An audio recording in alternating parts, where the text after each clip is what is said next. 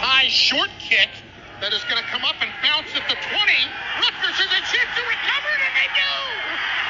What a play by the Scarlet Knights! Get it to Harper with 3, with 2, with 1. Harper for the win! Got it!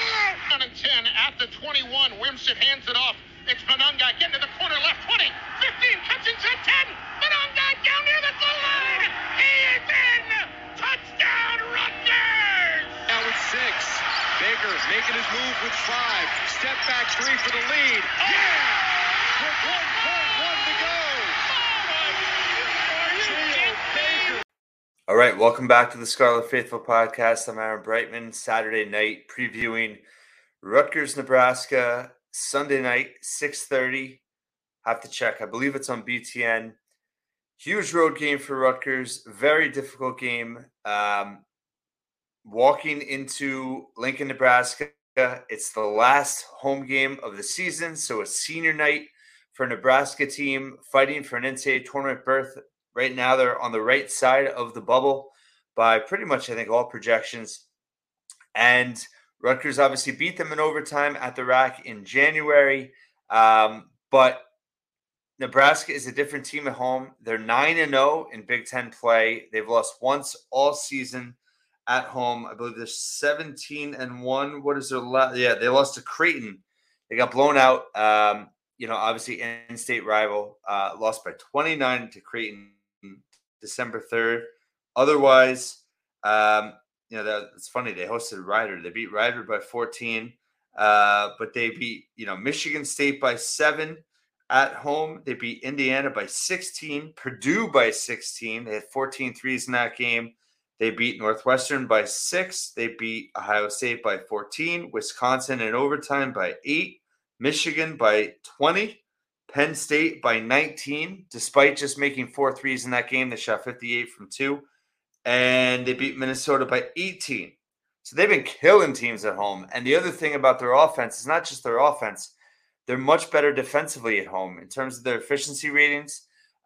It's funny, in Big Ten play, they're 8th offensively and 4th in defense. I did not expect that.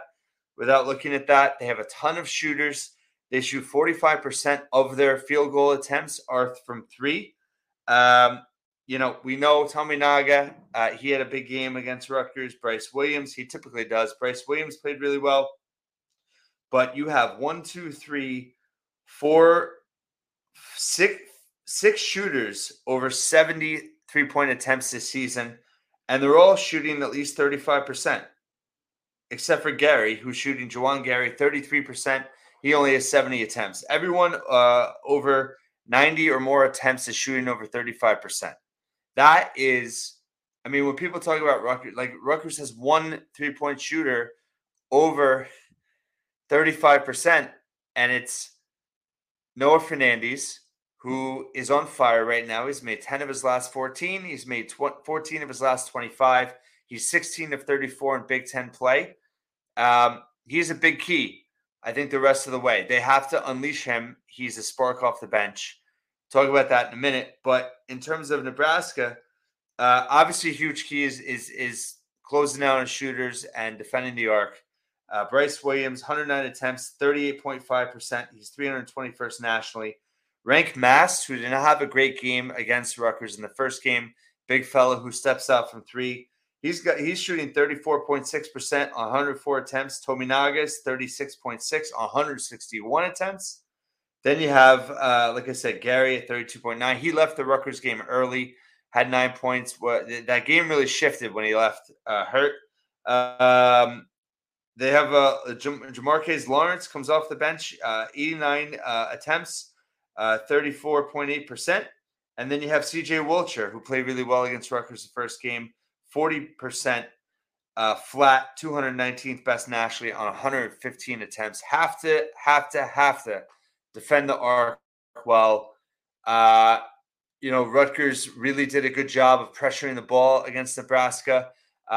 Nebraska is not a good rebounding team. Rutgers has not been great in terms of keeping opponents off the offensive glass lately. And their national rank is not good, but they were able to really hurt Nebraska on the offensive glass in that first meeting. And Rutgers is really good on the offensive glass in conference play.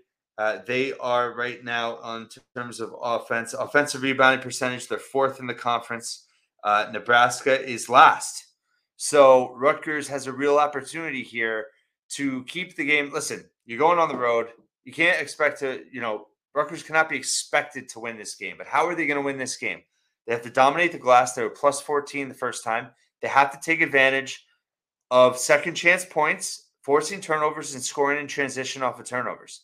You have to get those kind of baskets. If Rutgers is going to, rely on the half court to win this game, they're not going to win. Nebraska is second in the Big Ten in 2-point defense, 46.9%. So you got to get some second chance points off of offensive rebounds. You got to get some transition baskets and score off for turnovers. That's a must. Rutgers is number one in forcing turnovers in the league. Nebraska is sixth. So you have to take care of the basketball. How's Rutgers going to get points in this game? I really think you're going to see Pikiell stick with that shortened rotation, that 8-man rotation that he shifted to in the win earlier this week against Michigan. That worked so well. And what does that leave the bench, right? Let's go to Mawot Mag. He's missed 3 of the last 5 games. It's hard to say. Pikiell did mention, he had been practicing and then he hasn't practiced since his last game. So I think it's fair to say that, we don't know if we're going to see him the rest of the way. I think that's fair to question. And if that's the case, then you have a shortened rotation and then you have Hyatt in the starting lineup. So what does that mean for your bench based on the last game? That means a trio of Noah Fernandes, Austin Williams, and Oscar Palmquist. He didn't go. Pikiell did not go to Wolf or Agbole against Michigan. He went with Oscar, who pretty much was the 5. And it's not going to work against everybody. I don't know if that's going to work against Mast, who's a much better big than really Michigan has. And Rutgers did a really good job of containing him in the first game. That obviously was without Agbole. It was, Cliff had a really good game against Nebraska. That first meeting, he busted out. And I think 8 blocks in that game. So Rutgers needs a spark from their bench. And I think Noah Fernandes, Austin Williams, and Palmquist, they've all given Rutgers sparks at different times this year. And they're all veterans at this point. Austin's a 7th year. Noah is 5th year. Oscar, 4.5, 5 years. He started that half semester in 1920. Spring semester 2020. So it gives them experience. It gives them offense. Noah is their best 3-point shooter. They got to get him the rock. They got to set him up. He's got to hunt threes. That's got to be his job. That's his role now. Oscar, at times, even against Maryland, gave them some spark. I think it's fair to say he's a defensive liability, but if you can give them energy coming off the bench and be good offensively, that's something. And then Austin Williams, he's a bulldog. He's tough on both ends of the floor. He's a bigger guard. He's not a shooter per se, but he can get to the rim. He can draw contact. He plays within the offense. I think, has played well off of Jeremiah Williams and played well off of Noah. He fits. He doesn't really try to force it. So I kind of like that 3-man bench right there, especially on the road. Guys that have been there and guys that can score. So they're going to need big minutes from the bench, meaning not necessarily how many minutes, but just quality minutes off the bench. And then their starters. Cliff's going to have to show up in a big way. I think he's got to be confident, after dominating Mass the first matchup. He held Mass to just 4 points, 8 rebounds. What did Cliff have in the first game? It was something pretty fierce. Cliff in the first game had 14 points on 6 of 11 shooting, 15 rebounds, 4 blocks. I got that confused. But he was a real force down the stretch in that game. But they had balance in that win. Mag played really well. He had 16 points. Austin Williams had 11 points and 6 rebounds, 2 assists in that first matchup. Derek Simpson played well with 14 points. He was just 3 of 13 from the field, but he had 8 assists 8 rebounds. That was a gutty performance by him. Andre Hyatt had 17 points. He was 4 of 11 from 3. He was really hunting threes. Rutgers was 11 of 29 from 3 in that first outing, 38%. Nebraska was 37%, but they made them work for it. 13 of 35 attempts.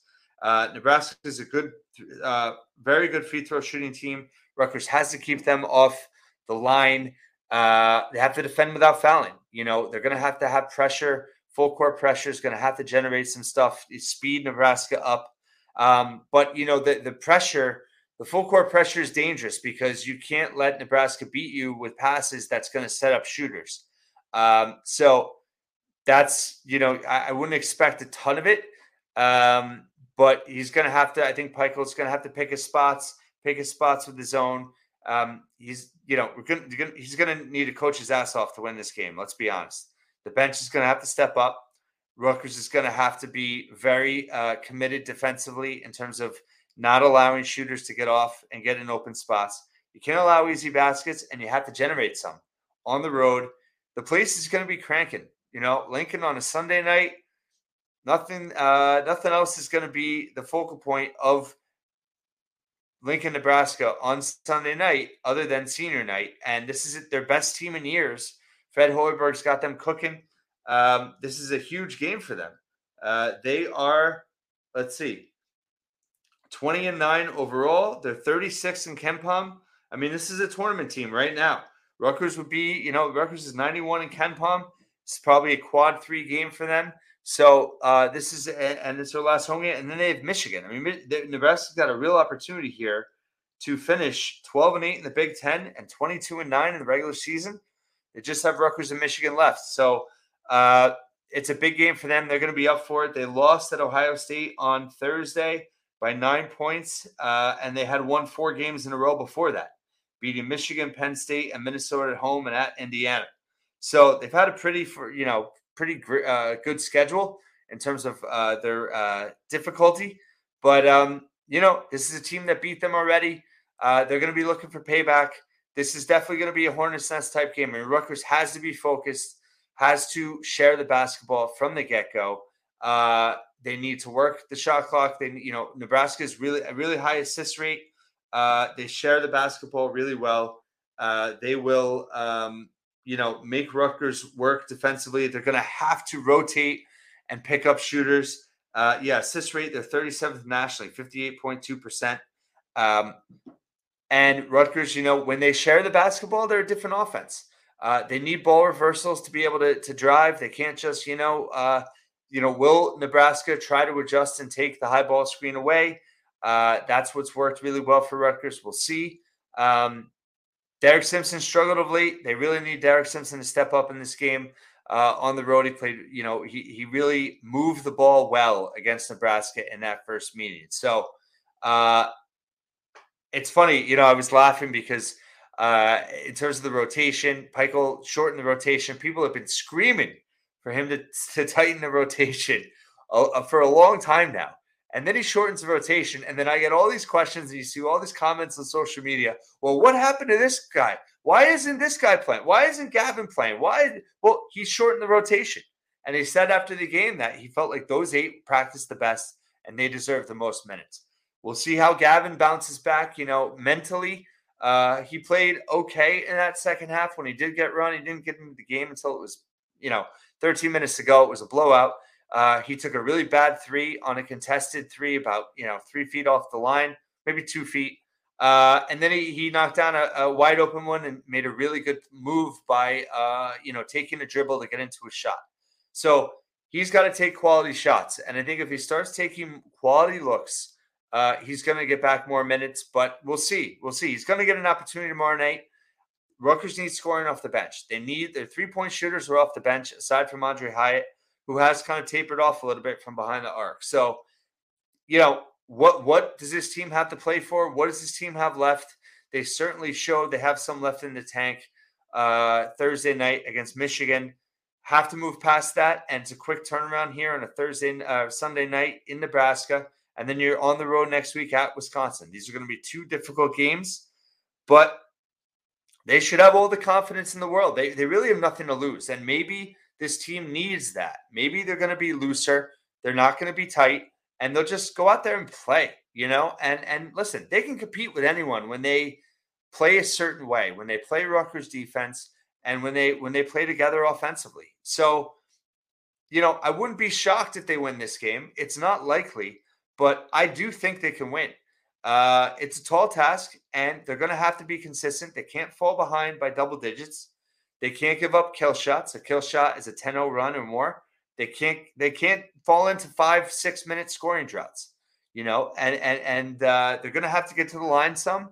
That free throw differential, that 3-point differential, those are going to be really telling to watch because Nebraska can, bury teams with plus 15 from the line, plus 15 from the three-point line, either or. So you got to stay within striking distance there. You got to capitalize on the offensive glass. You got to force turnovers. You got to take care of the basketball.